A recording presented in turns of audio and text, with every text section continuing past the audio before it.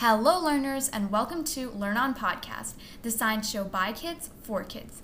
I'm your host, Johnsy, and today I will be accompanied by two very special guests from the Unbiased Science Podcast. We are so excited for our first ever collaboration, so without further ado, do you guys want to go ahead and introduce yourselves? Sure. And actually, I think this is our first collaboration with another podcast. But so I'm Dr. Jessica Steyer. I'm a public health scientist and applied biostatistician, and I'm joined by. I'm Dr. Andrea Love. I'm a microbiologist and immunologist. So well, it's so funny because Andrea and I know each other from college. And so we kept in touch over the years. And we said, we want to start a podcast and break down scientific topics because my background is more at the population level and Andrea's background is really at the, microbiological level. And so we thought it'd be a really cool, comprehensive way to address scientific topics.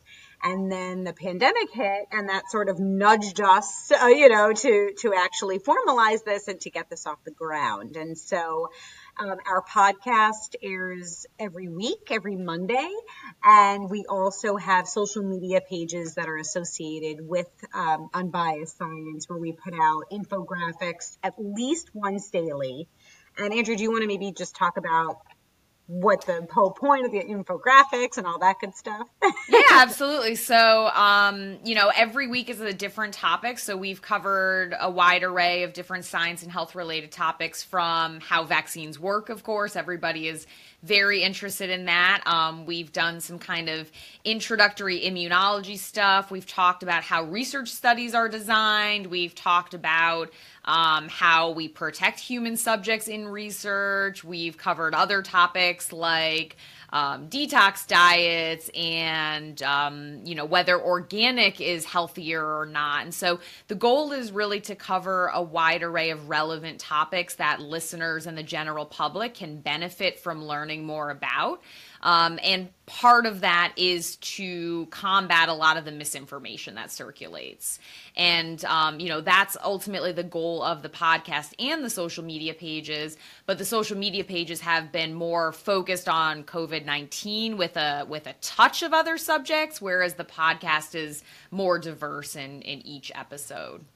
Yeah, we absolutely love what you guys are doing. Medical misinformation has almost always been there in the world, but with the pandemic, it has spurred even more fear regarding the medical field, and that's why we love your unbiased science message so much.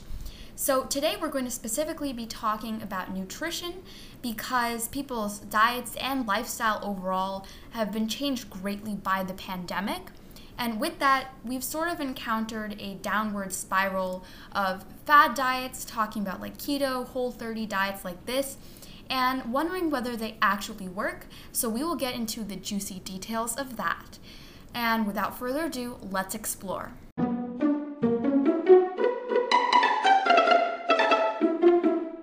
Alright, so as we just mentioned, we are going to be talking about nutrition in this episode, and specifically the pandemic has impacted nutrition a lot and also people's ideas about what is good nutrition and how to diet and all of those things. So I guess my first question for you guys is, what are the main aspects of nutrition, and how does one generally choose healthy meals with this information in mind?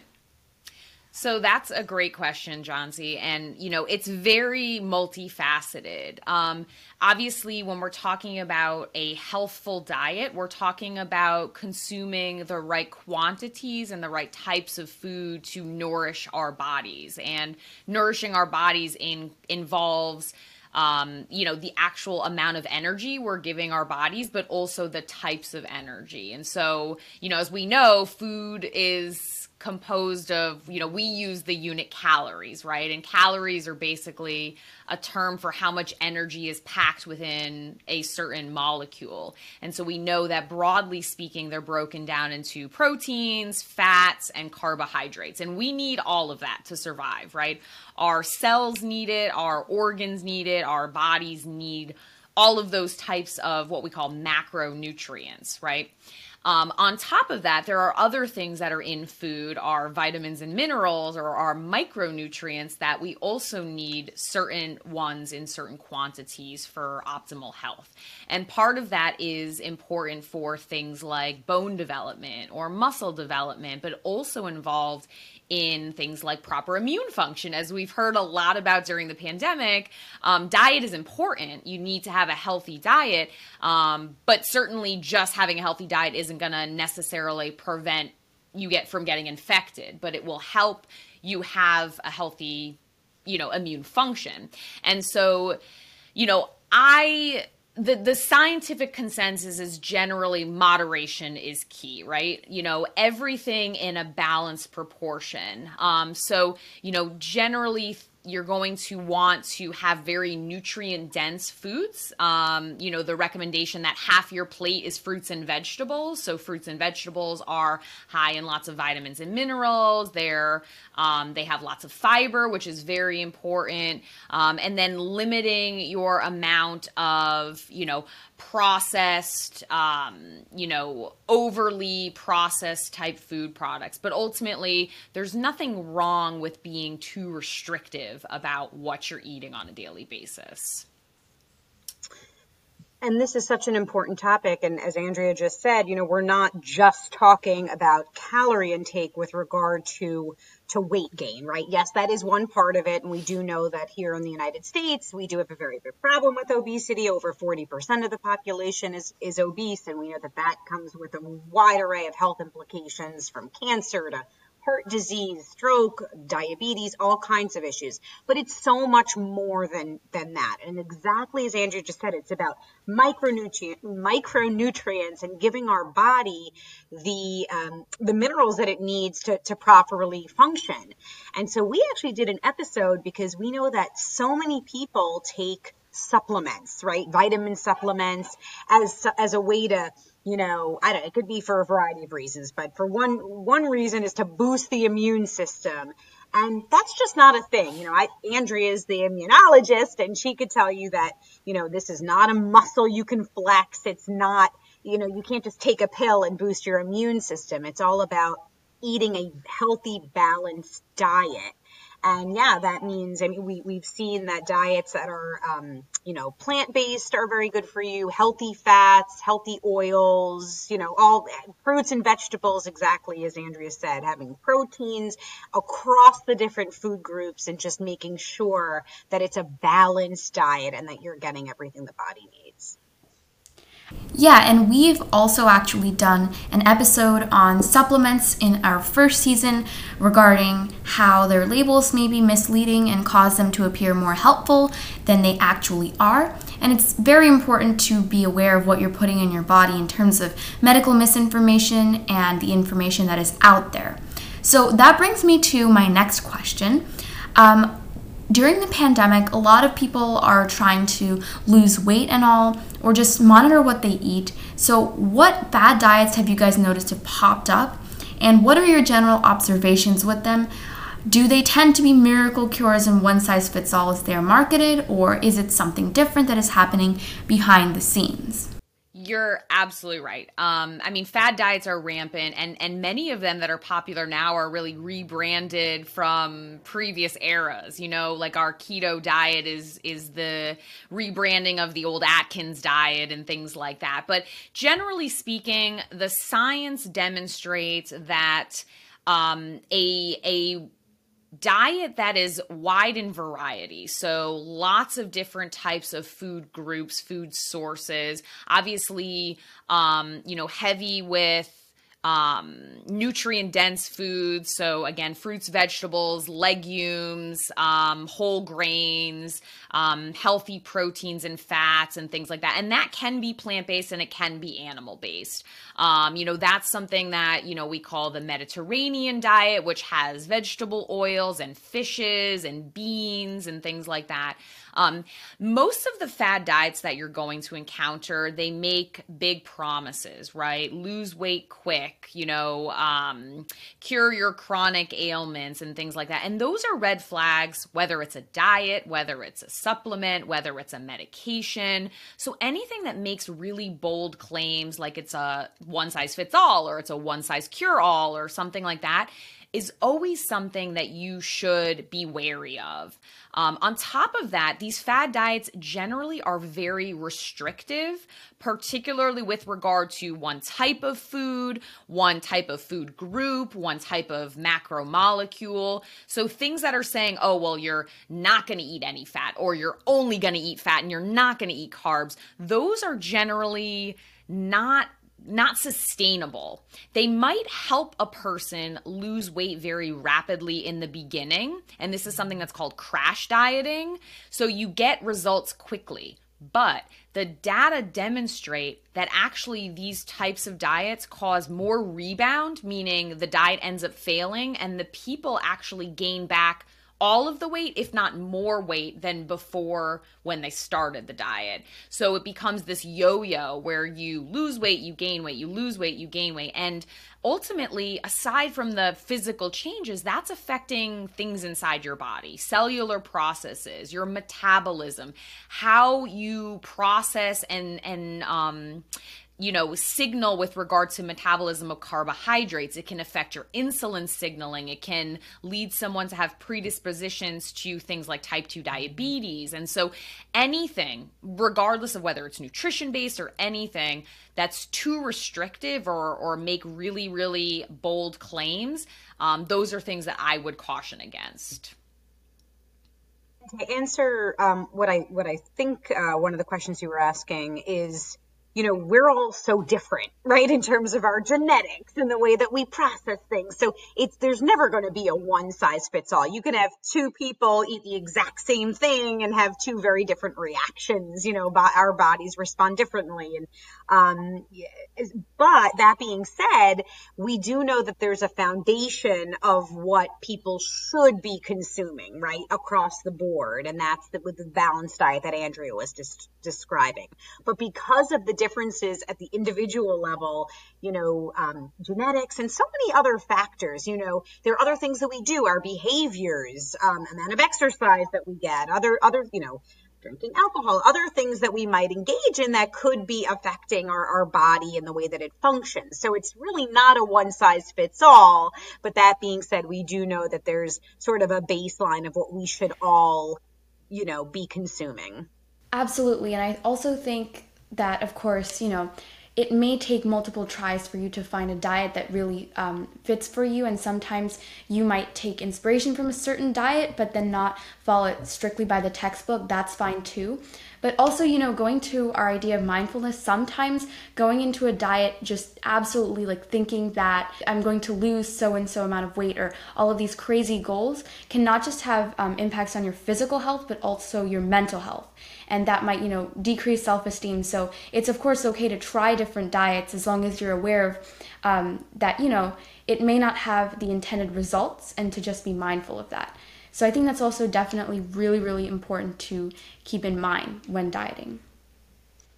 Absolutely. And Johnsy, I would add that, I'm more of a proponent or a supporter of overall lifestyle and healthy eating as opposed to the term dieting, because I think, to your point, it does drum up these ideas of restriction and things like that. And for people that are prone to disordered eating or mental health issues, that can actually exacerbate things, and that can lead to, binges or compulsive exercise or other things associated with, having that very rigid view of this is what I need to eat to have this outcome. And we know that, life happens, right? Things don't always play out the way you hope, especially when it comes to your body.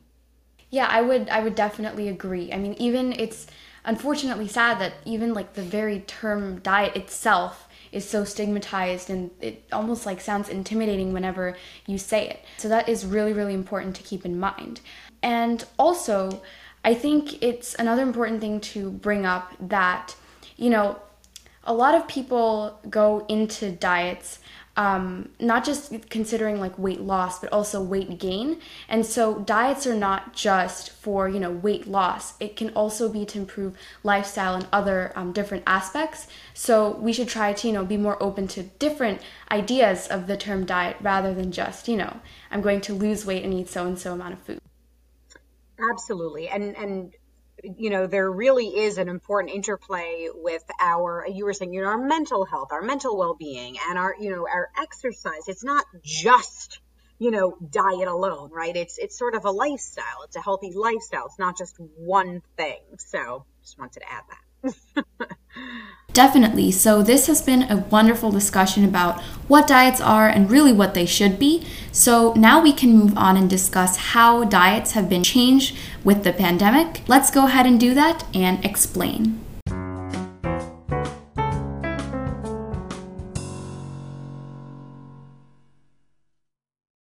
All right, so now an important thing to consider is that, with the pandemic, a lot of people's lifestyle has changed. And, also we're spending more time possibly on social media.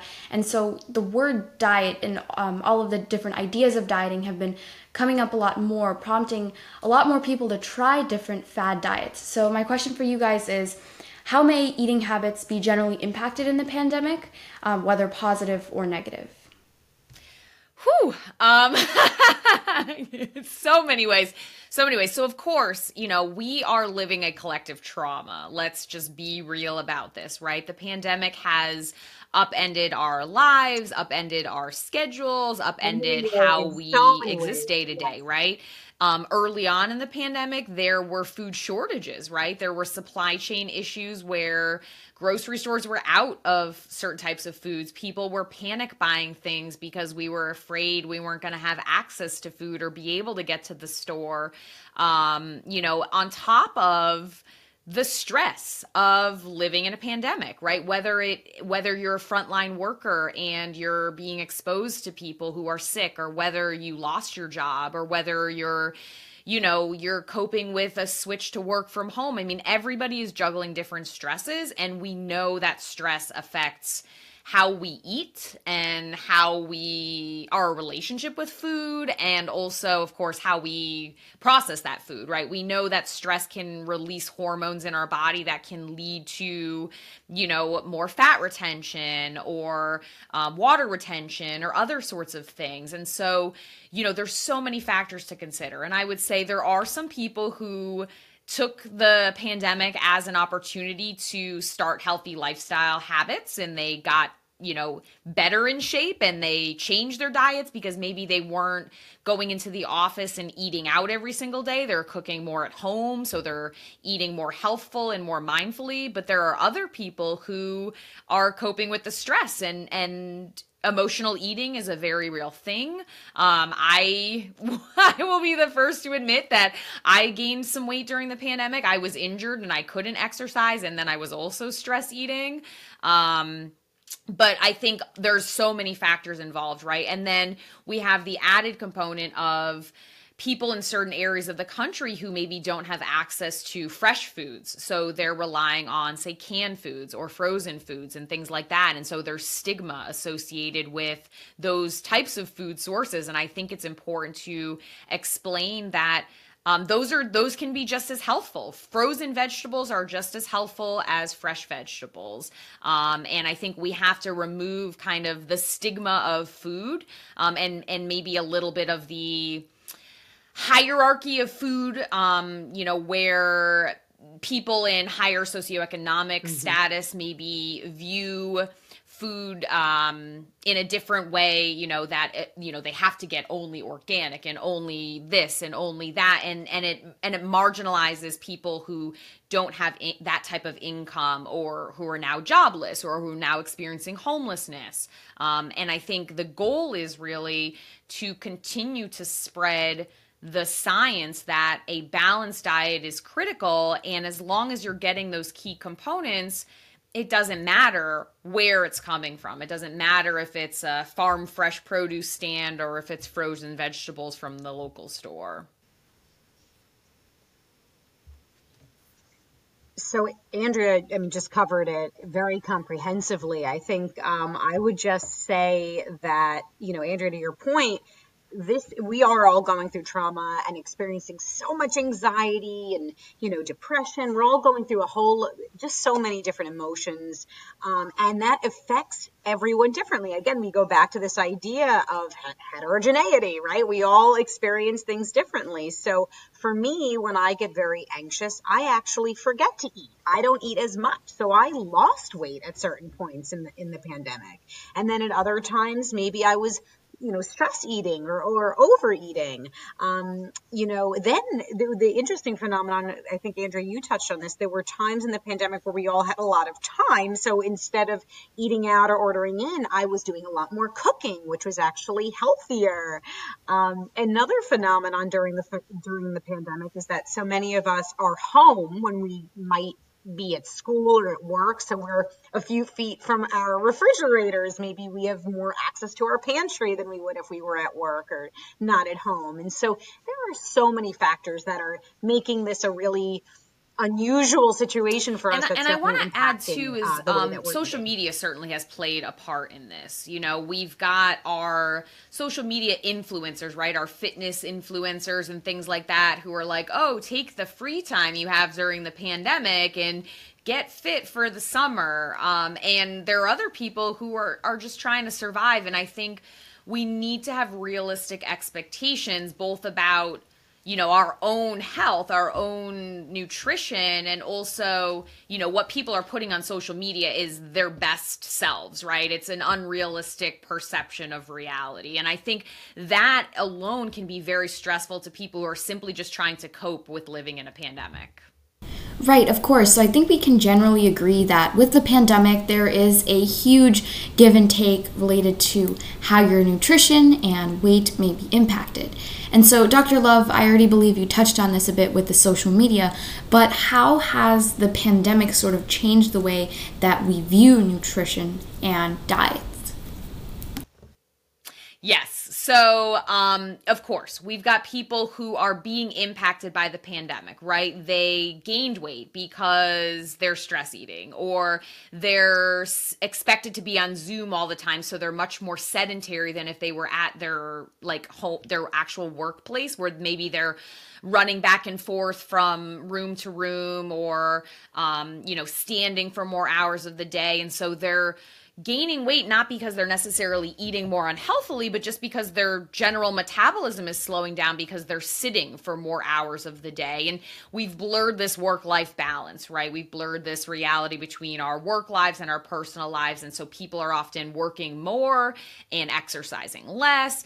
And so then what happens is they want the solution, right? They want to correct the error. They want to correct the change in their bodies. And so they're looking for these quick fixes, right? They're looking for a way to lose my pandemic.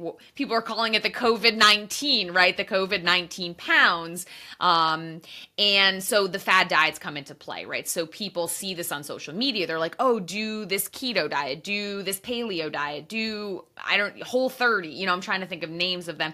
And it's like, oh, well, you stick with this for 6 weeks and you're going to drop all that weight. And the issue is, again, with how restrictive they are, they don't consider the underlying health implications, right? Is it sustainable? Is it really a lifestyle change, or are you just doing this, putting a Band-Aid on something, but not correcting the issue or solving the underlying problem? Why am I gaining weight? Why am I overeating? All of these sorts of things. And unfortunately, fad diets don't address those. And those have to be addressed with healthy lifestyle changes that are sustainable and not restrictive to the point of a person is going to fail because they just, they can't be continued long term.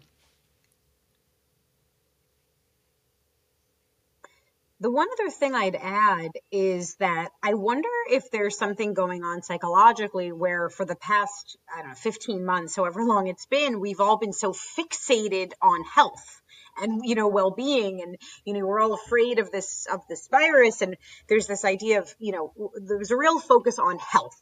And so I'm wondering if that's also at play here. Maybe that's shifting the way that people are thinking, and oh my goodness, I really do want to take care of myself, and then they're being pushed to these fad diets, which we know aren't super healthy.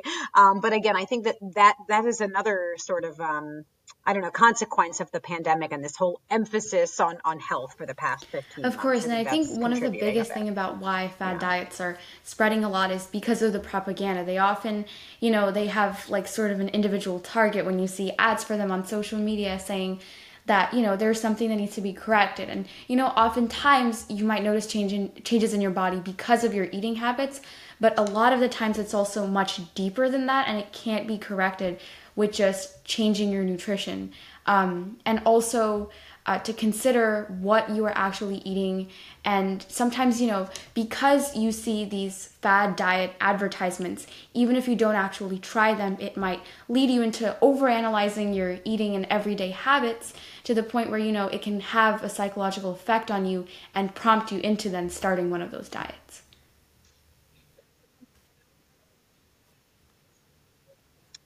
And if I could just add one thing, because I know, you say this is for kids by kids, and it pains me because I see so many people who I think children look up to, lots of celebrities and famous people who are condoning these fad diets and pushing these supplements and these, weight loss teas.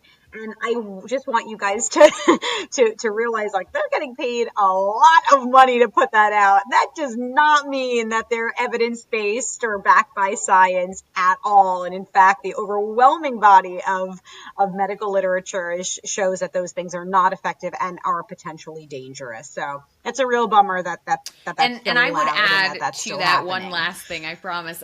Especially for kids, you're growing, you're developing, depending on your age, you're going through puberty, it's even more critical that you don't restrict your nutrition, your macronutrients, your micronutrients, because those are so critical for proper development and proper growth. So it's even more important that you don't fall prey to those sorts of fad diets when you're young and growing. And unfortunately, marketing, as Jess just mentioned, often prey on the vulnerability of kids and the wanting to fit in and the wanting to look a certain way. And unfortunately, that's just a blemish in our society. Definitely. These are some amazing points that you guys have brought up that I think people may have never considered until now regarding their nutrition. There are just so many factors that play into your health that can't be solved by these diets. We've considered the causes of this problem. Now let's dive deeper into the effects and specifically how to sort of solve this issue. So get ready to evaluate.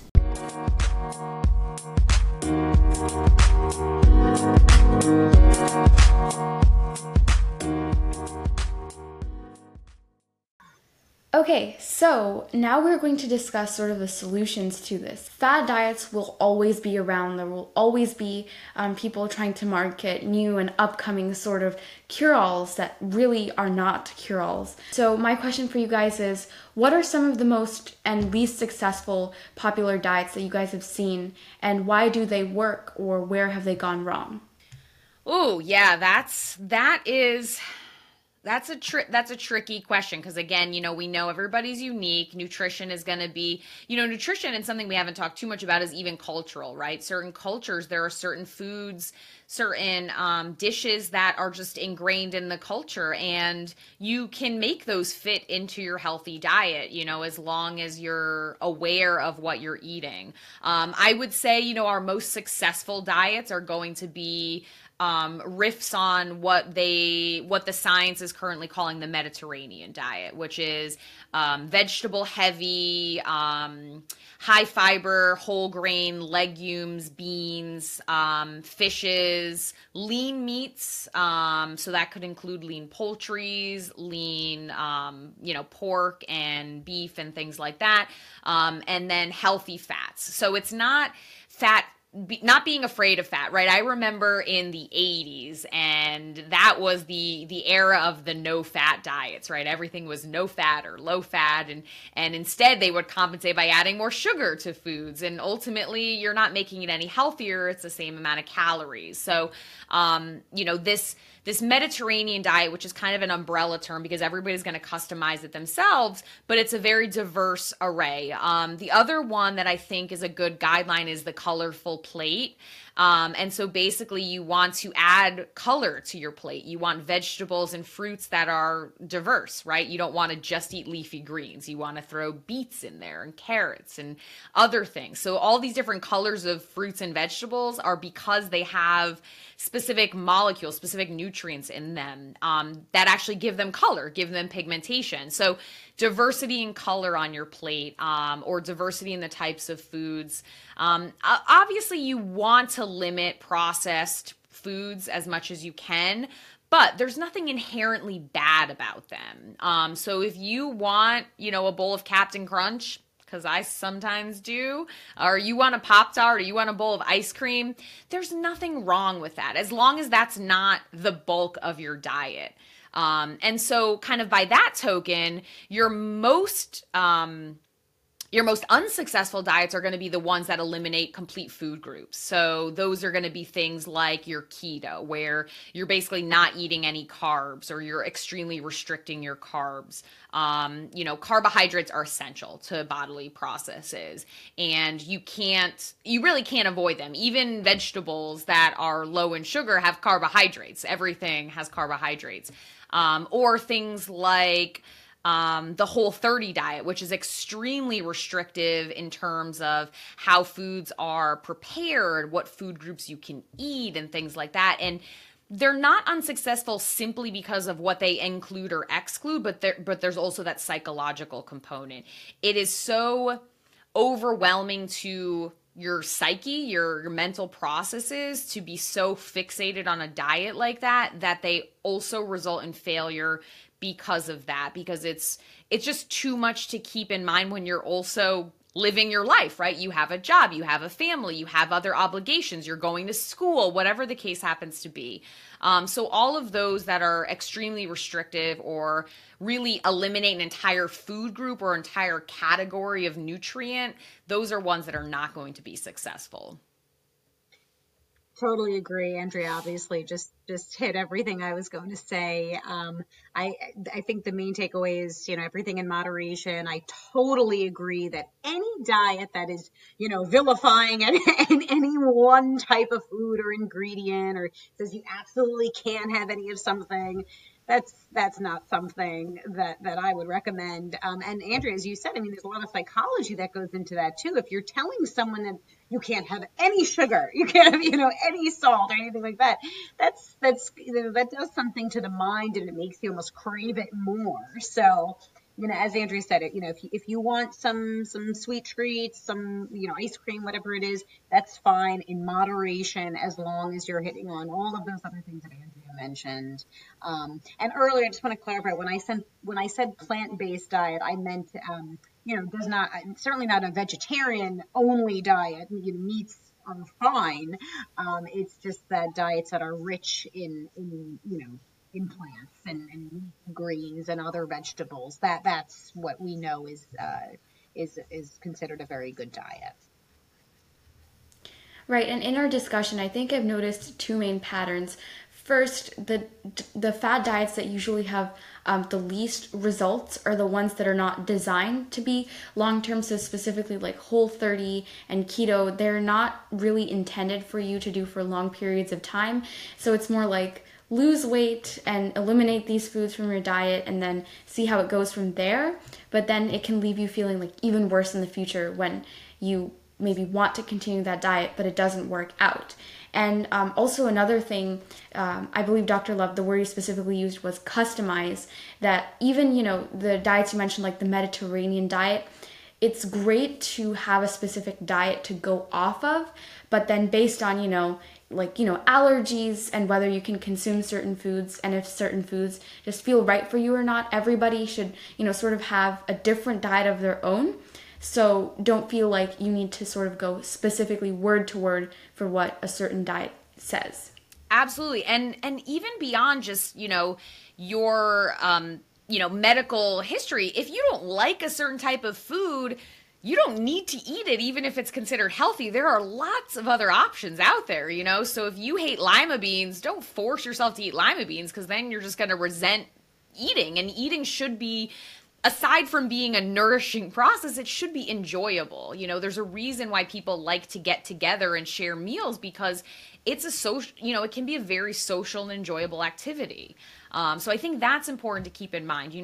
Be healthy, have a diverse diet, but also eat the things you enjoy. Yeah, definitely. And that's another interesting point you bring up with, the social aspect. Like, even over the pandemic, a lot of people are eating like virtually, like gathering together for lunch or dinner. And, past the pandemic, once we sort of, go into a world that allows more people to eat together more often, if you were having such a restrictive diet and then you were just eating your little plate of whatever your diet allows, and then everybody else is enjoying food that you really, really want, but your diet doesn't allow, that's only going to sort of worsen your mental health and make you feel even less confident about yourself. So it's not only just the food you're eating, but how you feel about it. Yeah, absolutely. And it's hard, right? Like, if you're being excluded almost, right, from this group activity because, your prescribed diet, self-prescribed diet, is eliminating, food groups X, Y, and Z, and so you're stuck just eating, a few things, whereas everybody else is sharing in this kind of communal activity. Yep, I actually saw a couple of videos earlier today about that. I kind of went down a spiral of like influencers trying different diets for like a month and seeing how it goes, and then like almost every single video I saw of diets like the keto and Whole30 diet, there was like some shot where they were like all eating together, and then the influencer just has their own plate of their food. And so eating, there's like also the ideas of like mindful eating, like savoring your food and sort of really indulging in like the textures, thinking of where your food came from. And diets can sort of take that away when they're very, very rigid and specific. So thinking about dieting as more of like a guide of what sort of healthy food you should eat is better than, a specific rule that you need to adhere to. Absolutely. I would definitely agree with that. And then also, my other question for you guys was, how can you set goals for dieting in a mindful and healthy manner? And what are the sort of different aspects of your lifestyle that you need to keep in mind when you are possibly setting like eating goals? I mean, again, it's going to depend on your own personal, lifestyle. But for me, I'm a runner, so I don't journal it, right? I don't physically record it, although some of my friends do, but I try and kind of be aware of, consuming enough protein after a run, because that helps with muscle recovery, or consuming enough carbohydrates before a run because I know that helps provide energy. But again, I try not to get too hung up on the nitty gritty and just make sure that my plate is half full of vegetables at dinner, and make sure that I have some lean protein. And if it's not an animal, if it's not meat, then it's beans or tofu or something like that. And one thing that I think is important, because I do the mindless eating, right? When I'm bored, I'll just kind of snack mindlessly and realize that I ate an entire bag of Doritos. So for me, when I feel the inclination to go eat something, I think I take a step first and I think, am I really hungry or am I bored? And a way to answer that question is actually to drink a glass of water. And if you still feel hungry kind of after that, then that's usually a sign that you're probably actually hungry. But having a lot of people mistake thirst for hunger sometimes, and we know people don't drink enough water generally either. So that's actually a little trick in the morning. What I do is I have a big glass of water, and then I kind of listen to my body and see how it feels. But yeah, I think the mindful component is really important. So before you kind of reach for a snack or reach for something, think to yourself, why am I eating? Is it because I'm hungry and my body is telling me that I need to eat something? Or is it because I'm at home because I'm working from home and I need something to do with myself? Something that I've done, and I don't know if this is really answering your question, but I actually got rid of my scale. I don't weigh myself anymore. I don't want the focus to be on how much I'm weighing. I'm more sort of exactly what you're saying, Andrea. I'm listening to my body. If I'm hungry, am I thirsty? I respond to that. For me, I actually have to kind of remind myself.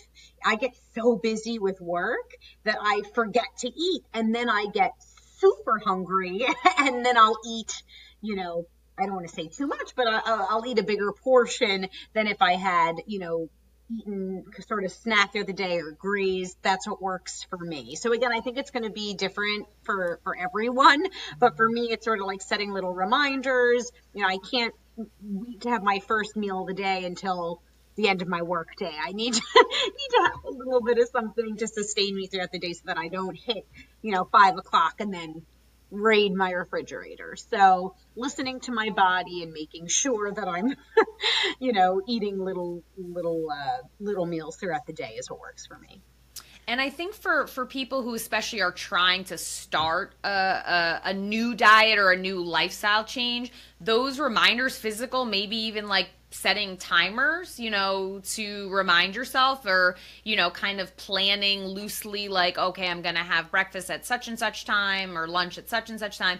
That can be really helpful because we know that it takes time for a habit to stick. And if you're starting something from scratch, creating those sorts of, visual reminders or calendar-based reminders until the habit becomes more common, that can be really, really useful, especially if you have a tendency to, skip eating and then all of a sudden go and potentially overindulge. Yeah, definitely. I think it's just a matter of balance. And there was actually an interesting article I'd read where like a good exercise to do for mindful eating is if like 1 means you're really, really hungry and 10 means you're like extremely full, you should start eating when you're like around like 2 to 4 and then end when you are like 6 to 8 so that you don't starve yourself or overindulge yourself, and so you're really listening to yourself. And also with the idea of sort of trying to plan out or schedule your meals, it can also just be a nice reminder to, step away from the screen and mentally recharge as well. So of course, again, you don't want to be so rigid and have a specific like timer where you're going to get up and go eat, but sort of setting goals for yourself about when you are going to eat and having a baseline can really be helpful in that aspect. Absolutely. I think that's a phenomenal idea, and it can be, I know we are all guilty of waiting too long to eat and then grabbing whatever's fast, and obviously those things aren't always the most healthy. And then it can always spiral from there. So I think those sorts of goals, not being too rigid, being gentle and forgiving with yourself, we're all human, and, I think the balance is key.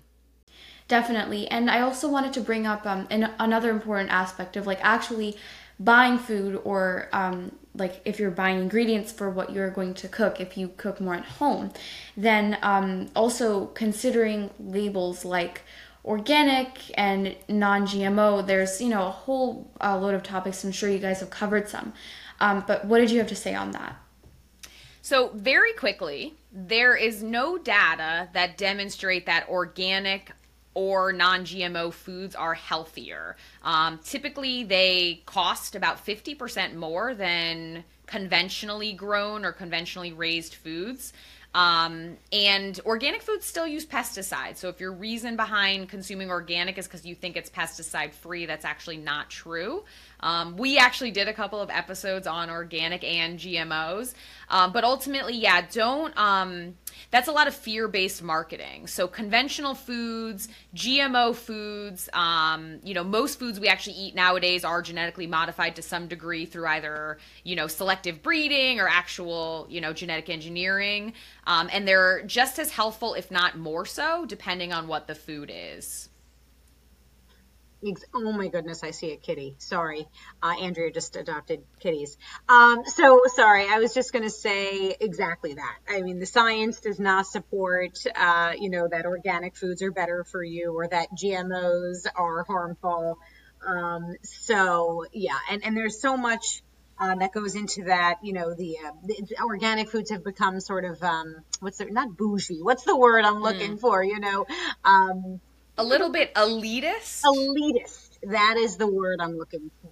And that's really unfortunate because there's absolutely no basis for it. And I wish folks realize that it's just really good marketing. They're doing this as a business.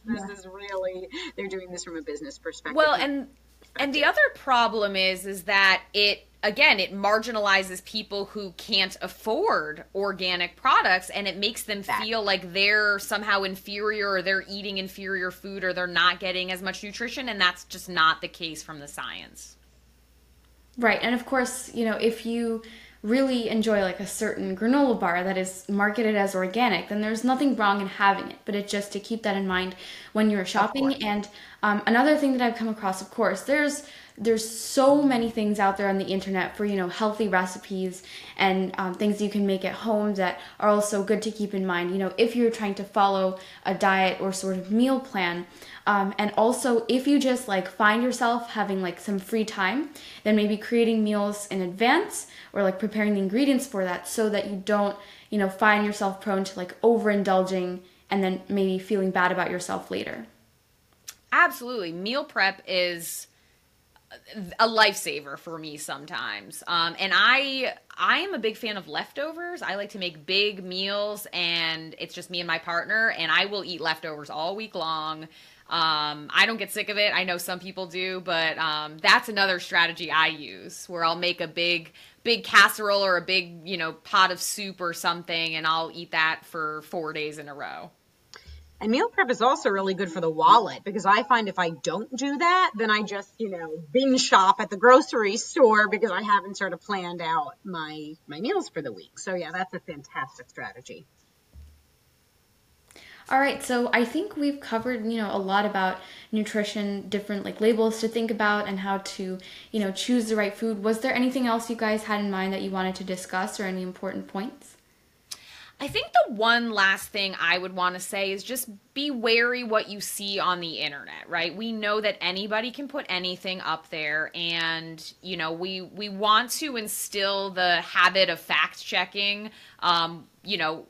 Even with kids, right? We want to get into this habit of, if you read something, don't just hold it at face value. You want to make sure it's legitimate before changing a habit or starting a new routine. Is there science behind it? Is it actually healthy? Is it going to be potentially harmful? So, just remember that anything online is not necessarily factual. That is such an important point, and I think that learning how to critically appraise whether something's evidence-based, that's going to take time and skill.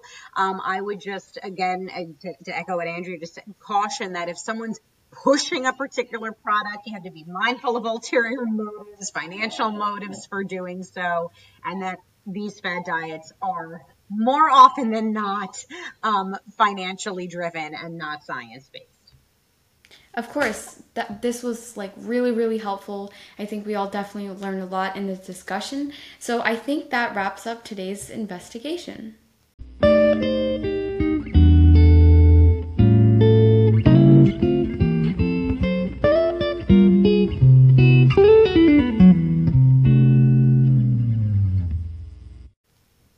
All right, so I think we've covered a lot of important points today. We've discussed, how nutrition is very, very subjective. It depends from person to person. You want to think about the quality and quantity of your food. And also, it's also very important to think about, things that you see on the internet and labels that you may see on your food, really fact checking it and thinking about what that information truly means, and individually how it will impact you, before you act upon it. Did you guys have any final comments? I think we've covered a lot of ground here. I don't have any other comments. Yeah, I No. mean, I think nutritional sciences is probably one of the more complex topics because it is so personalized, it's so individualized, and I think as long as you're maintaining that balance and that moderation that we've been discussing, and you feel healthy, I mean, you'll notice if you have a lack of energy or if you feel sluggish. I mean, those are all cues. So listen to your body and, try and be mindful about the foods you eat. Definitely. Thank you guys so much for coming on our podcast. This was so awesome to have you here. We will be linking, again, all of their information in the description. So if you want to check out their podcast, which you definitely should, it will all be there. And you guys also have a lot of information on nutrition. So you guys can feel free to check that out to learn more. And we will also have on our website posting some important resources if you want to expand your knowledge on this topic. So once again, thank you guys so much for coming on the podcast. This has been awesome, and I'm really, really happy to have you here. Thanks for having us. This was a lot of fun, and I love that you are bringing up such important topics for all of your listeners. I think we all could benefit from a discussion about healthy nutrition. Absolutely. Really, what you're doing here is incredible. You are an incredible young woman, and it's been a pleasure having this conversation with you. Thank you so much.